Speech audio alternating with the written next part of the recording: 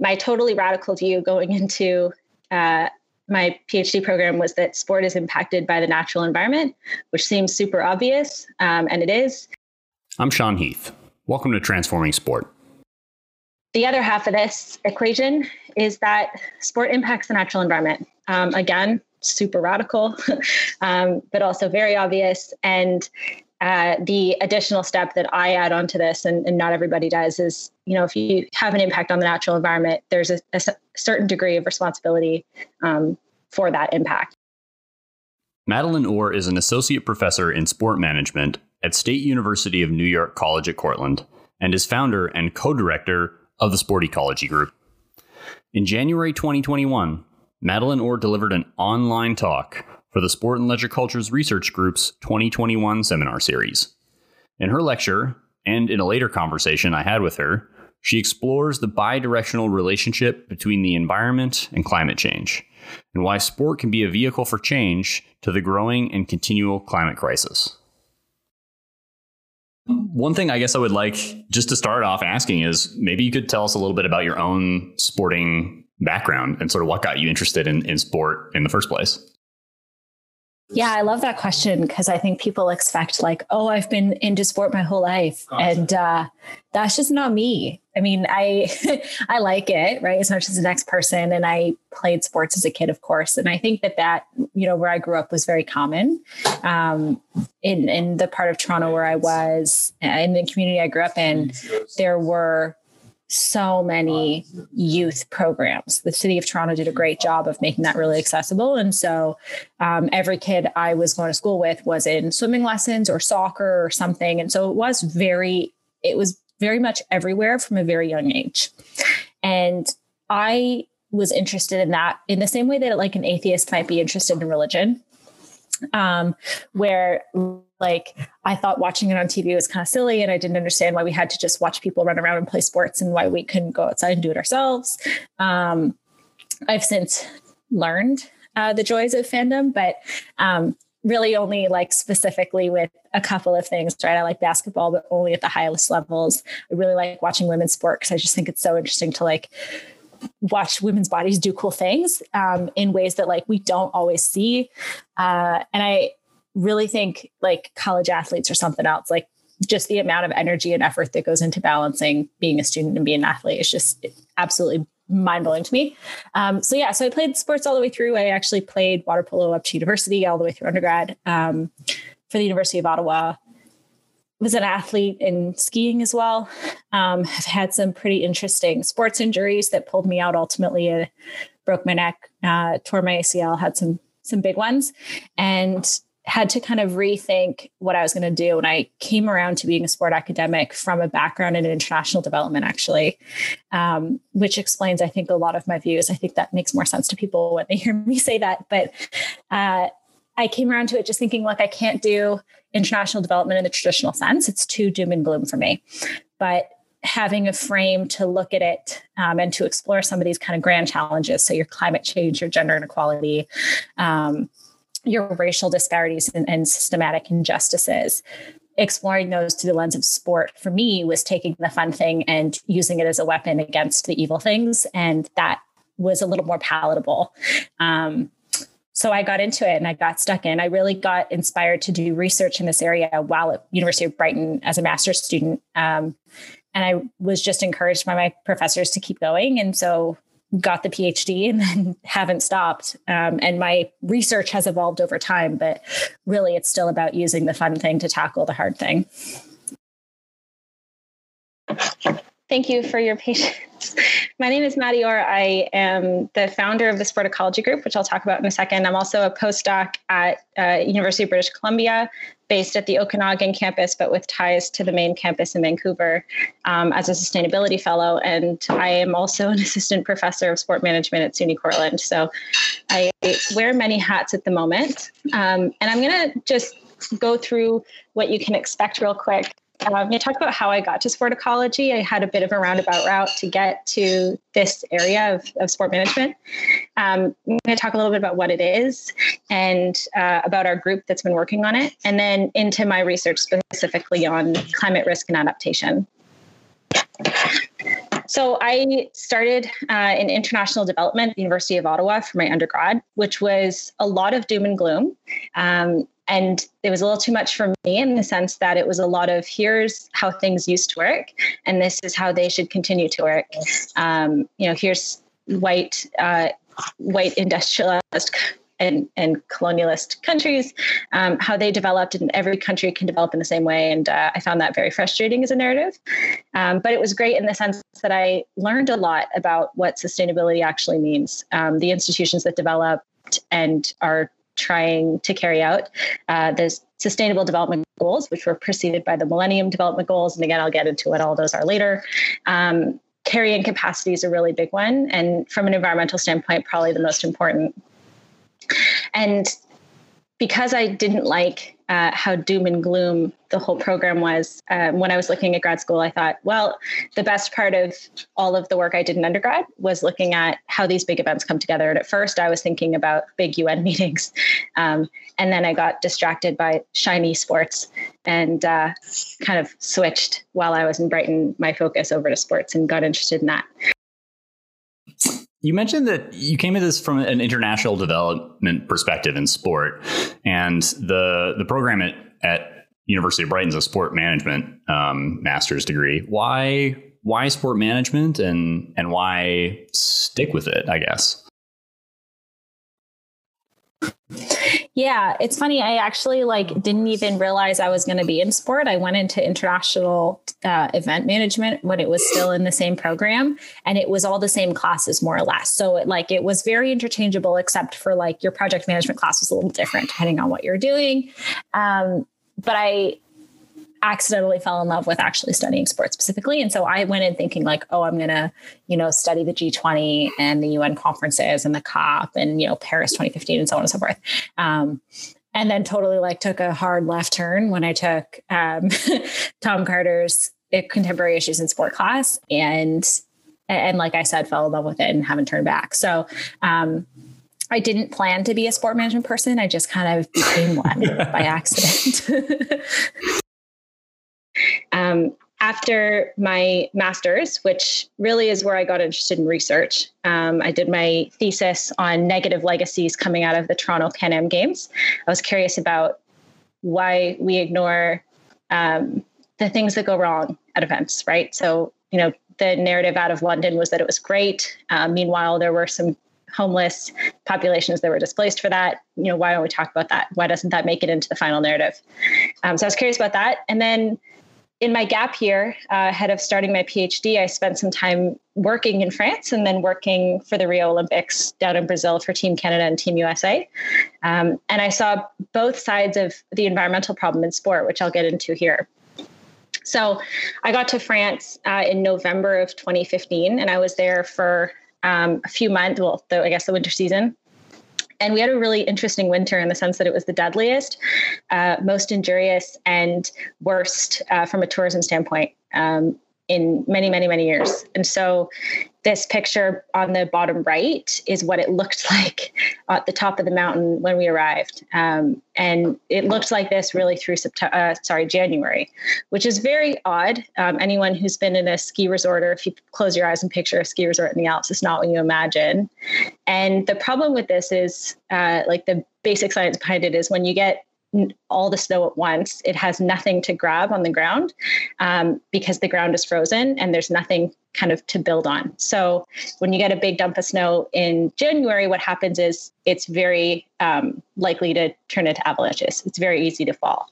And so we lost a number of people at our resort. On the French-Italian border that year, there was an avalanche up the road at Les Deux Alpes that killed some kids who were there as part of a school group. In the US, they had the same problem. It was a delayed winter and they had the deadliest winter they've had. And so it was a number of different problems. So I saw it first from the death standpoint, which is a scary way to see it.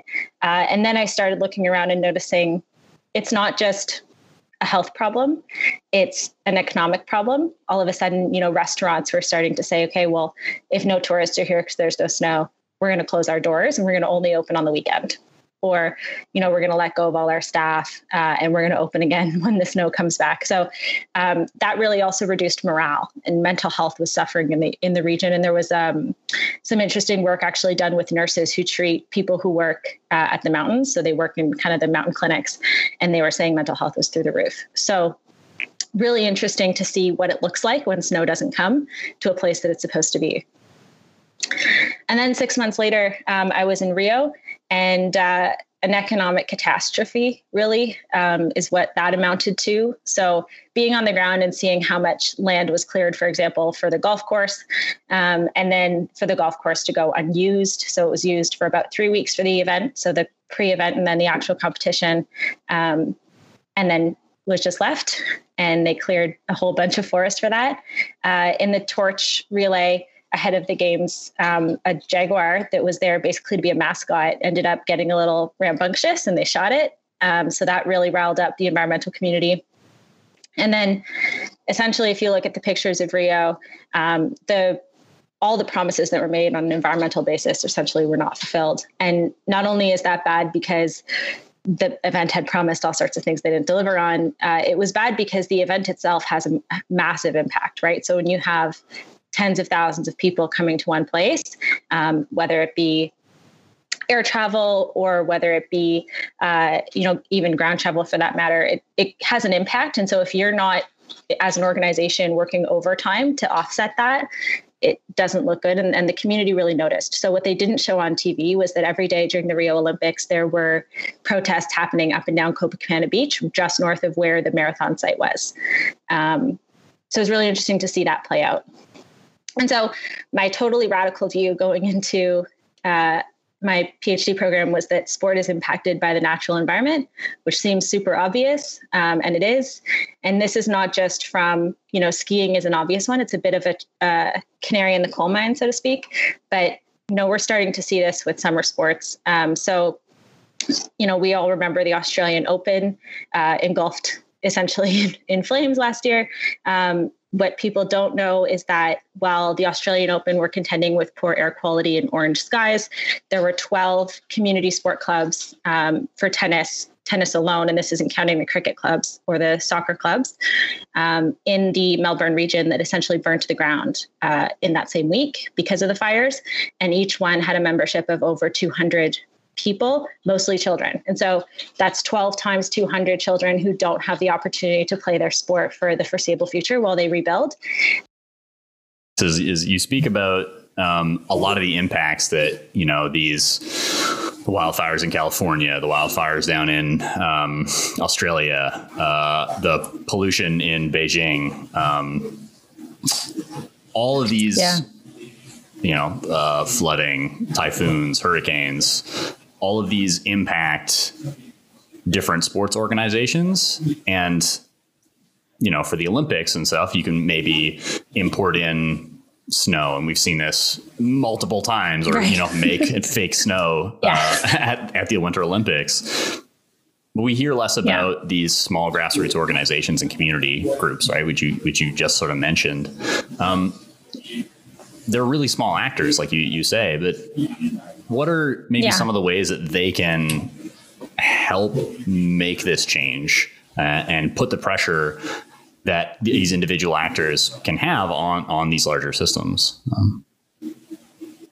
I love this question so much. So I'll start with this. I don't have all the answers. What I do have is kind of 3 tasks or overall kind of directions to think about if you're working or involved with one of these kind of smaller tennis club, golf course, school team kind of player, right? So the first one is talk about it.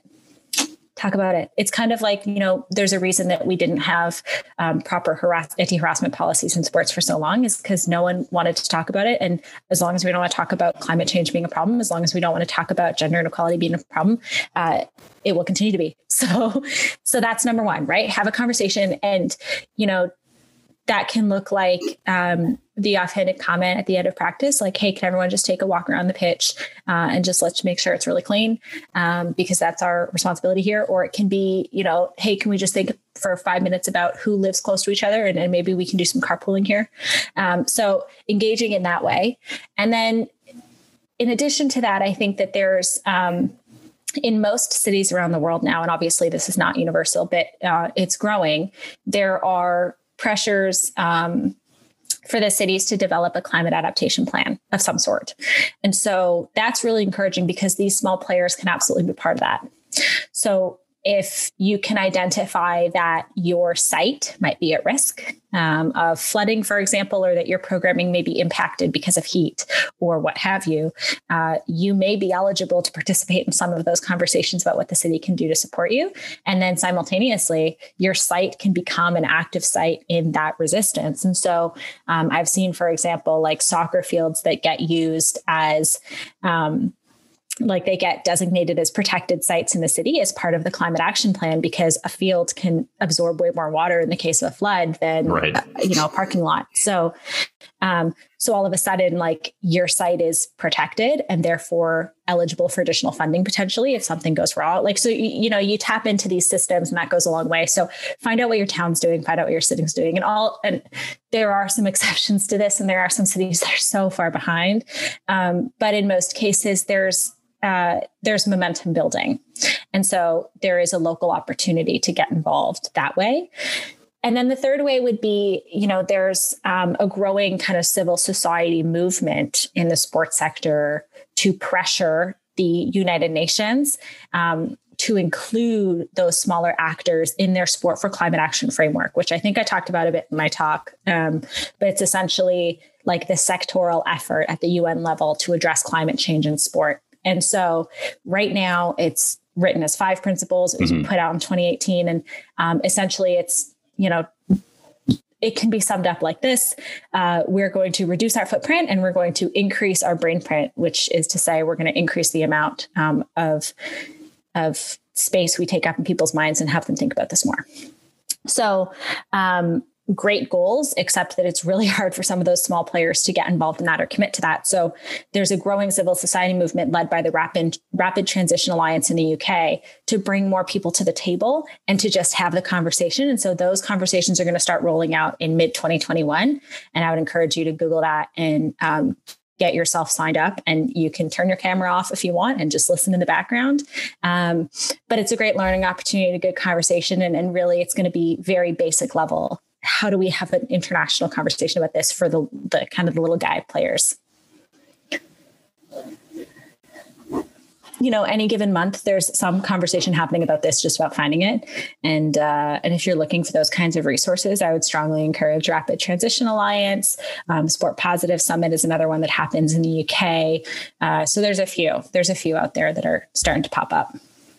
That's great. Thanks, Maddie. Yeah, it's so encouraging to hear that there are all of these different movements and organizations and work that even the little players can do, which adds additional pressure on those bigger players to make that shift that you're so advocating for and putting the pressure from the top.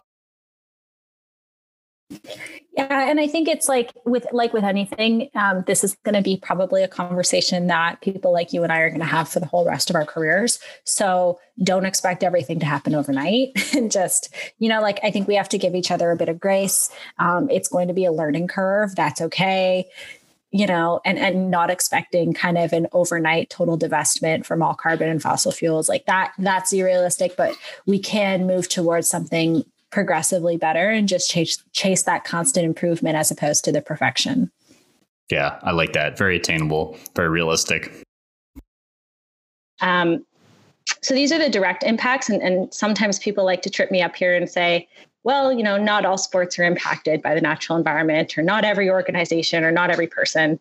And I like to push back and say, well, maybe not directly, but if you're any organization working in the current environment, it will hit you at some point. And so whether it's your facility being damaged by torrential downpour or something similar, or if it's just, people coming and going to your facility who may not be able to get there safely because of smog, because of air pollution, because of floods or what have you, or it might be in your supply chain.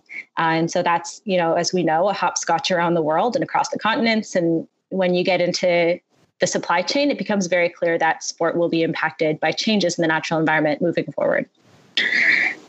The other half of this equation is that sport impacts the natural environment. Again, super radical, but also very obvious. And the additional step that I add onto this, and not everybody does, is, if you have an impact on the natural environment, there's a certain degree of responsibility for that impact. And so in some cases, it's a legal responsibility. And so that might look like there's certain parts of North America now that you have to pay a carbon tax as an organization on the amount of emissions you produce.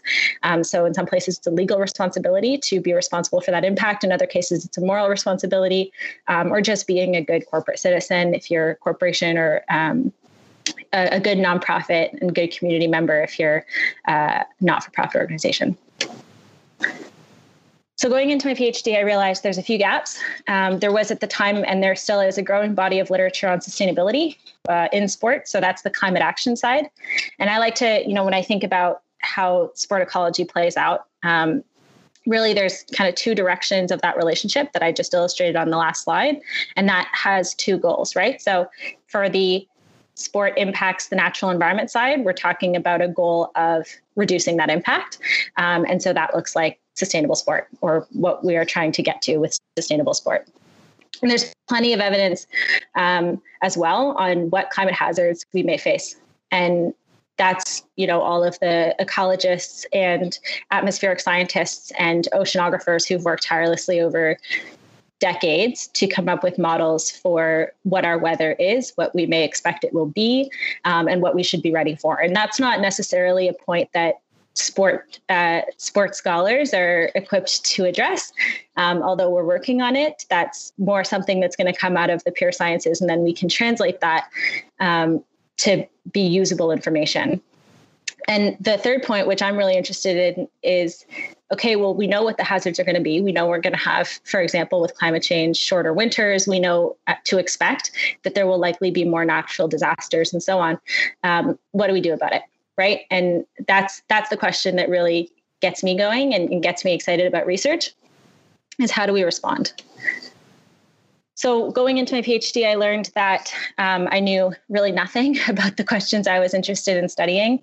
I had a really good, thanks to Tom and Nigel and others at Brighton, I had a really good eye for being critical in the sports sector and events. But I had no background in environmental policy, really, in the science of climate change. I'd never taken a science course at university. And so I took doctoral seminars in natural resource science and management, and did a master's in that program. So essentially I did the whole doctoral program right up to the defense. And instead of doing a PhD dissertation in defense, I did a master's thesis.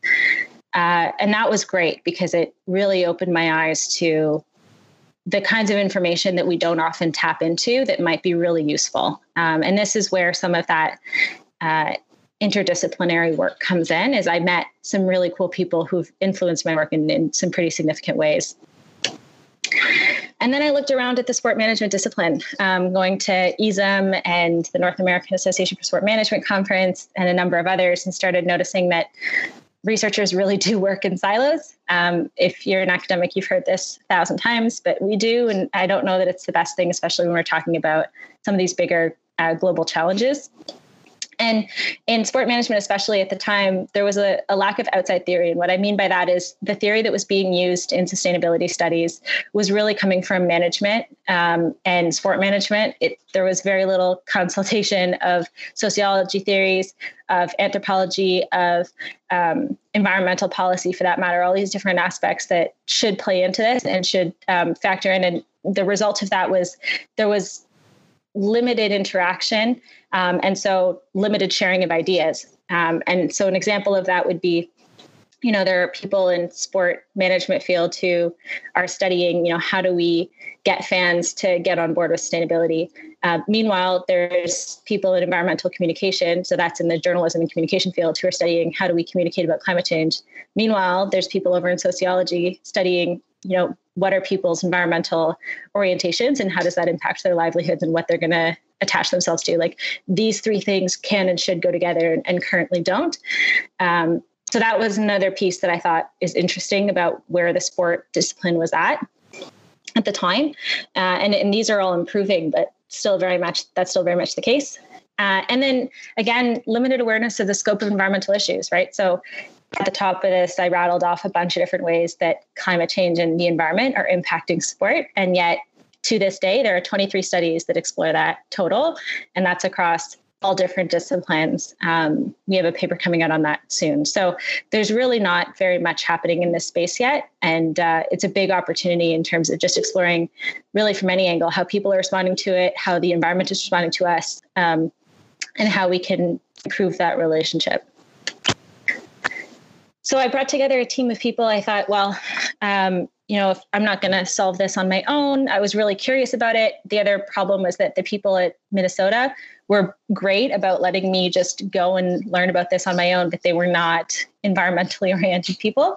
And so I went and found environmentally oriented researchers across North America, and their pictures are here, and asked them to be part of like a research group. So essentially it started as a bit of a lab, and we put together a number of studies really quickly, getting a feel for where the discipline was at with regards to understanding the environment. And so the mission that came of that was to produce high quality research. That was kind of our bread and butter. It's where we started. Catalyzing industry academy knowledge exchange. So how do we help sport managers who were never trained to do sustainability work, and to take it seriously? How to raise public awareness of sport ecology related topics. At the moment, there's a big push among the UN Sport for Climate Action Framework, which is a project of the United Nations Framework Convention on Climate Change, to use sport as a vehicle for educating the public on climate change by basically showing them, like, here's how climate change is impacting sport, and having them care about it because it's impacting their fun stuff, right? And so this is a project that we've really taken on, is how do we build that public awareness, and then creating opportunities for students to learn. And again, the teaching part, we put it last because it's the groundwork. If we don't get it right in our classrooms and get it right in terms of our messaging, it's never going to work on any of the other levels. So research and teaching, and then industry academy, knowledge exchange, and public education are our four pillars. And each one of us, we have different leads on each of the pillars, and we've worked in these for the last couple of years. So I'll start with the last one, teaching. We not only have developed, we've developed 6 different levels of sport ecology coursework. So a younger undergrad level course, so a first-year course, a fourth-year course, a master's level course, a doctoral seminar. We've also developed a set of modules that fit into your sport event or sport marketing course, so that professors can just pick them up and put them right into a classroom. And then we've developed a fieldwork course, essentially. And for our fieldwork courses, we've partnered with a number of different organizations. So we've sent 200 students to Super Bowl to work as sustainability ambassadors. So they go out and talk to the fans in the stands. They talk to people at the different event sites. They participate in cleaning up these sites and making sure that they are kept in good shape. And they serve as just a face for the greening campaign. And so that often looks like having a conversation with people about why their Coca-Cola bottle is recyclable, and they should take the extra 2 steps to go from the garbage to the recycling and put it in the right place. In the top left, you can see a campaign that took place in Tampa Bay in 2019 for the Final Four. We took students there to be part of, again, a big waste management campaign. So Tampa Bay was rolling out a whole new compost and recycling plan, and we wanted to educate people about it through the event. So that was a really interesting project that the students took up all semester and then went and got to activate it. And in the bottom left, this is MLB, so Major League Baseball All-Star Game. We take students every year. We've done that for we actually took it over. One of our members had done it for 6 years, and we took it over since 2019. Obviously, 2020 didn't happen, but we'll see what happens in future. One of the things that I think it's really impressive to see is the pillars that you have for sport ecology. And you mentioned your passion for college athletes. And I know in your education pillar, you work all the way from the undergrad level all the way up through the master's level, and even have some PhD courses now as well. And the resources for that are all on the Sporticology website. And we'll have links to the show notes as well for that. So if you want to, and please do check it out. It's great resources. But I'm wondering if you have if you're thinking of expanding beyond the undergrad level and looking at engaging, say, elementary school or even secondary school students, and then creating that thread from those younger ages into these undergrad programs in sport ecology and beyond. It's funny you should ask. So yeah, I think at some point, as professors, our bread and butter is really that university cohort. So that is where our expertise is. Now, that's not to say that we're not interested in the younger kids. As a 7-year camp counselor, I definitely am.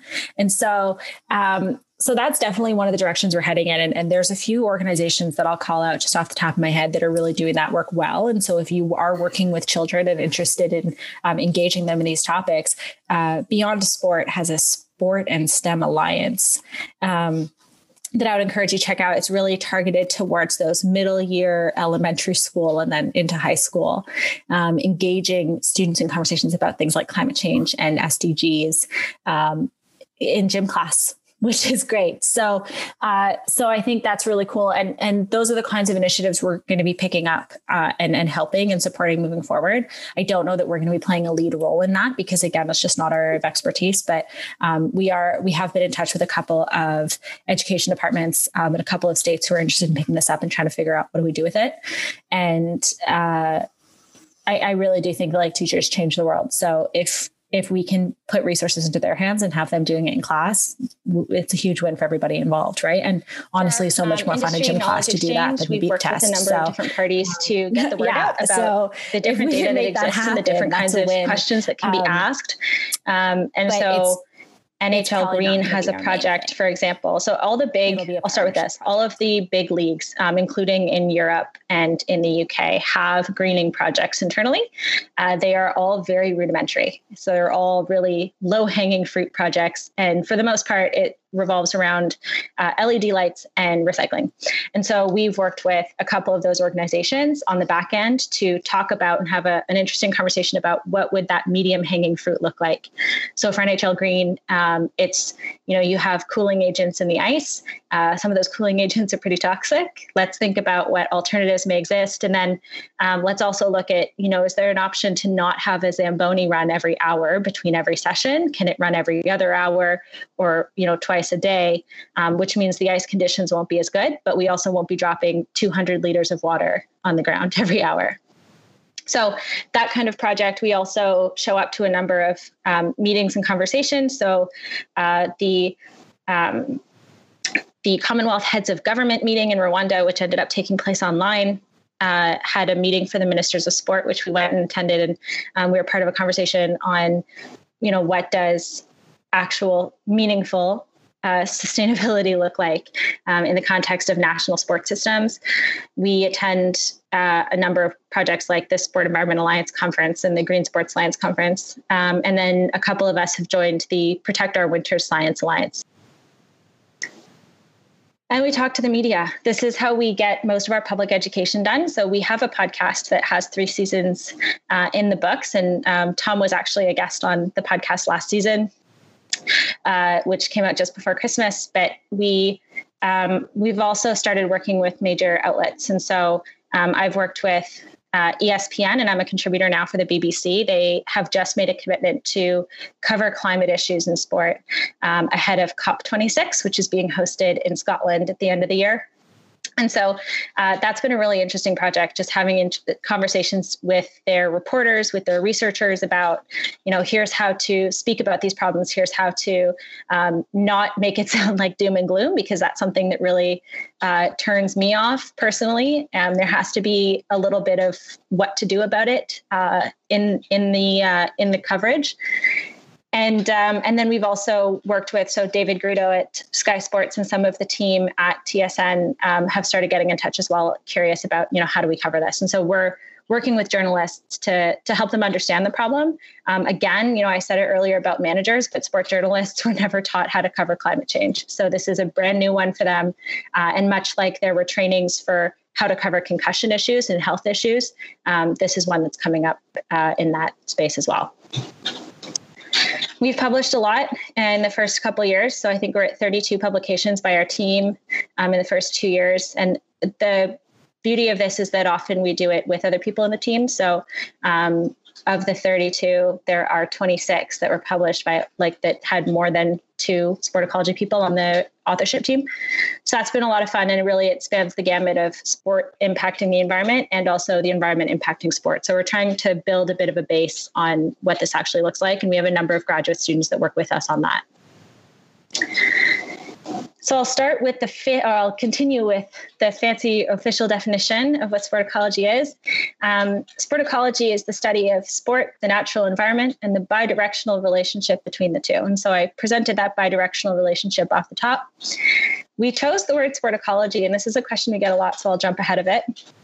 We chose the word sport ecology because originally people were speaking about and writing about this topic in the terminology of sport sustainability.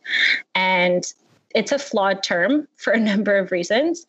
One, sustainability is a principle. It's not a science, although it's becoming one, which is great, but it's not a science, it's a principle. Two, sustainability invokes cultural sustainability, social sustainability, economic sustainability, and environmental sustainability, among others. And so in many ways, it gets diluted. We lose the point on the environment.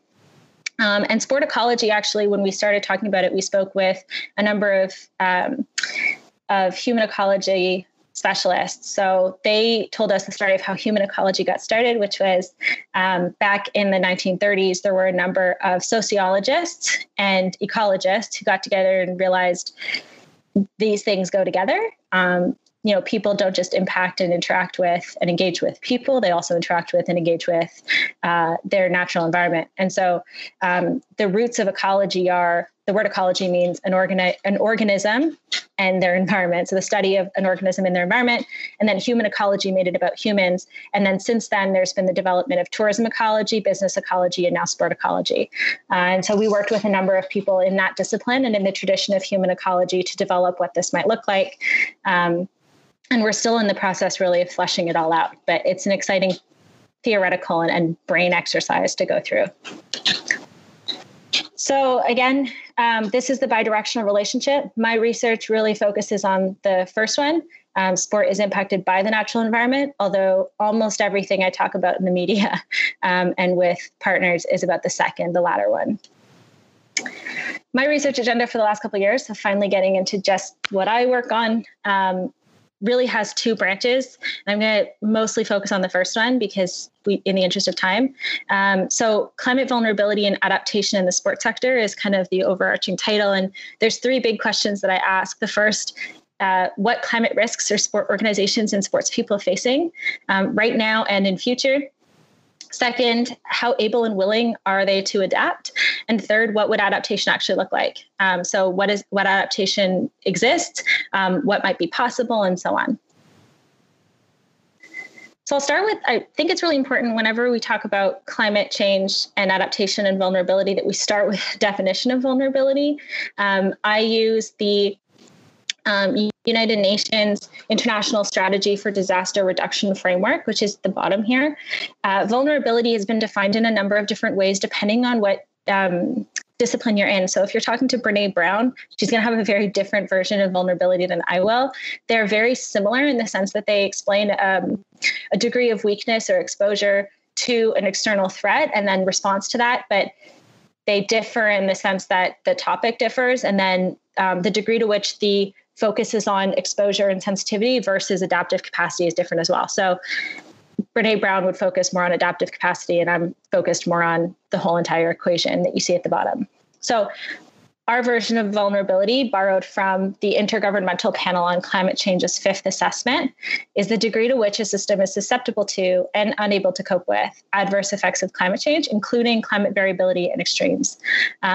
This is an important definition because there is some climate change that doesn't actually look like quote unquote climate change. So climate variability, having that in there indicates that, those unusual seasons, even though it's not an extreme or a natural disaster or something like the winter that only comes in January, those little kind of changes that happen over time get included in this framework. And so vulnerability is a measure of exposure and sensitivity. So exposure is how likely is X to happen, and sensitivity answers the question, how bad would it be if that happened, minus adaptive capacity. And the cool thing about this equation is that it actually offers a lot of hope in the sense that adaptive capacity really can completely offset the risk. So it is possible to be so responsive to climate change that it will be unlikely to really poorly or negatively impact your organization or you as a person. The first piece that I wrote as part of my thesis, as part one of my thesis, was the climate vulnerability of sports organizations framework. And in my head, the way it worked, and it still works, is that you have the potential impacts on one axis. So this is how climate change is going to impact you as an individual or your organization. So that can be low in the sense that you may be in a place that is not experiencing climate change quite as rapidly. So a place actually like my hometown of Toronto is not experiencing climate change as fast and as rapid as somewhere like the Arctic or anywhere really near the equator that are getting hit way harder. And then, or on the flip side, high potential impact. So this is essentially all of California and Australia with wildfires. It's the entire southeast of North America and the entire southeast of Asia with tropical cyclones, which either get called typhoons if you're in Asia or hurricanes in North America. So there's a number of different things that may be factored into your potential impact, but depending on where you fall on this axis will determine just what you're exposed to, how likely it is to happen. And then you can have low adaptive capacity or high adaptive capacity. And so that will put you on the other axis. And when you figure out where you are, so if you're facing some pretty serious threats, but also you're really well built up and you have, the best air handlers or a facility that can withstand a storm, or you've moved your facility out of a flood zone or whatever it is that you're facing. If you're prepared for that, you become a fortified organization. You're in the fortified state. If, worst case scenario, you're facing those same high impacts and you're not ready for it, you end up in a problem state. And so this is supposed to be a prescriptive tool. And we've developed a number of indices and metrics for organizations to self-assess and place themselves here just to understand how bad is this and how serious is it that we get involved in some more adaptation immediately. So to understand potential impacts, like I said, we're starting to develop some of those metrics, but there are a number of free resources, and I always point to these in terms of what you might be facing. And again, this is usually not, these are not resources that are coming out of the sports sector. These are resources coming out of government agencies. And so in the UK, it's the Met Office. In the US, it's NASA or the National Oceanic and Atmospheric Association. In Canada, there's the Climate Atlas. But on these websites, typically you can go punch in where you live and it will tell you, your location is most susceptible to flooding because of sea level rise, or your location may be more susceptible to extreme heat episodes. And that can give you a pretty good idea of where to start. It's not perfect, but it will give you a good idea. So on the risk side, we've started collating some of that information. And so right now we're working on a funded project, predicting climatological impacts on the Olympic Games and the FIFA World Cups. This is myself and Walker Ross, a colleague of mine. And so we've collected qualitative data from global flooding maps, historical weather, air quality data, and essentially we're looking for red flags. So in the last 10 years, for example, Beijing has had on average 8 days of what they would call hazardous quality air in the month of February. And so we're flagging that. We're looking at what the city is doing in response to manage the poor air quality in the month that is due to host the Olympics. And then we're also then comparing that to weather data and flood maps and a bunch of different pieces of information to try to figure out, what the best move may be in terms of protecting people in those circumstances. And so we're doing that for every Olympic Games and FIFA World Cup location through the 2020s. And so that will be, it's actually going to be on the BBC the 4th of February. They're covering that in the 6:00 news. And then it'll also be happening, coming out published, I think, in April. On the adaptation side, one of the big projects I've been working on is finding indicators for climate capacity. So again, that's a self-assessment tool. So if I'm a sport manager, I can pull up the tool online, click through it. Here's my location. Here's the risks that I'm most concerned about. And then click through this list of indicators that will tell me how prepared I am for climate change or not. And so this tool was developed through mostly qualitative data. So the first step was a Delphi study that was done with academics. Then we moved into a Delphi study with practitioners. So for those who aren't familiar, a Delphi study is a consensus seeking study. And so we present a number of different options to people and say, look, rank these most important to least important. And also, how relevant are they? So we'll ask them a bunch of different questions about an instrument. And then based on the feedback, we whittle down the instrument. And so we do this over several rounds of consultation with the same panel. So we did it with academics. Now we're working on it with practitioners based all around North America, Australia, New Zealand, and Europe.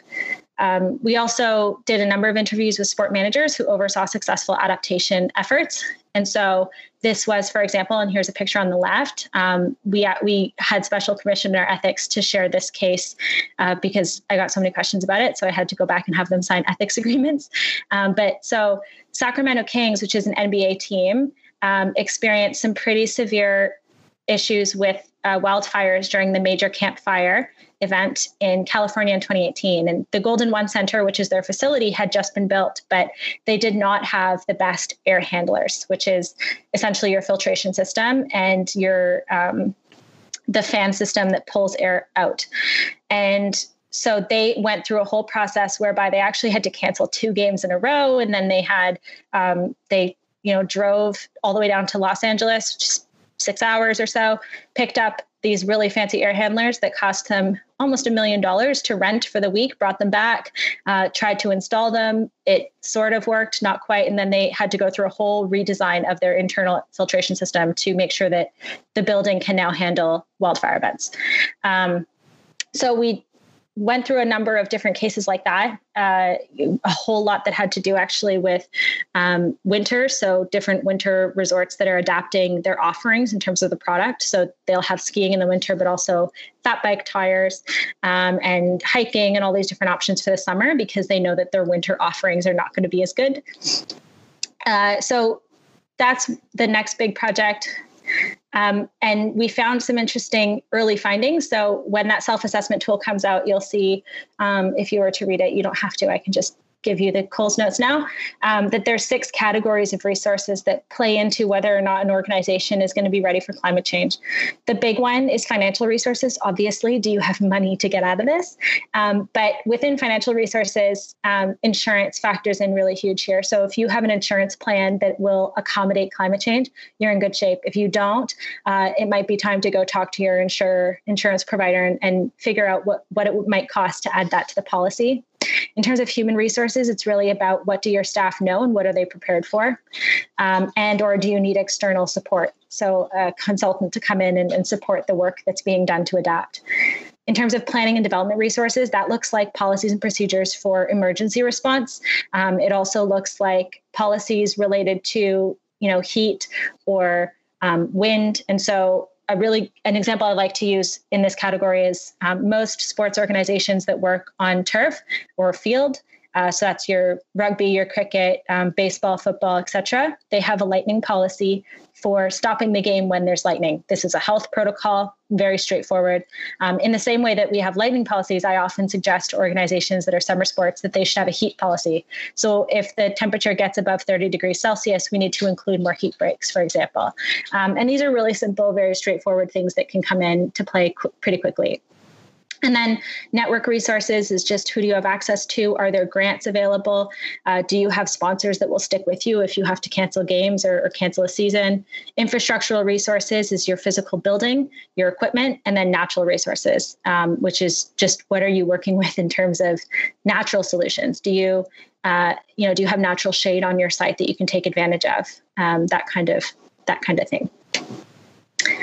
And then last, I have some current projects on adaptation with regards to individuals. And so I'm working, for example, with a company that does wearables. So on the left, you can see this mask.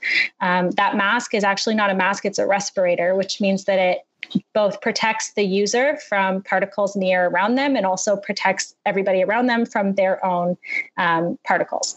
And so it would be appropriate for someone to use, for example, as a mask during COVID.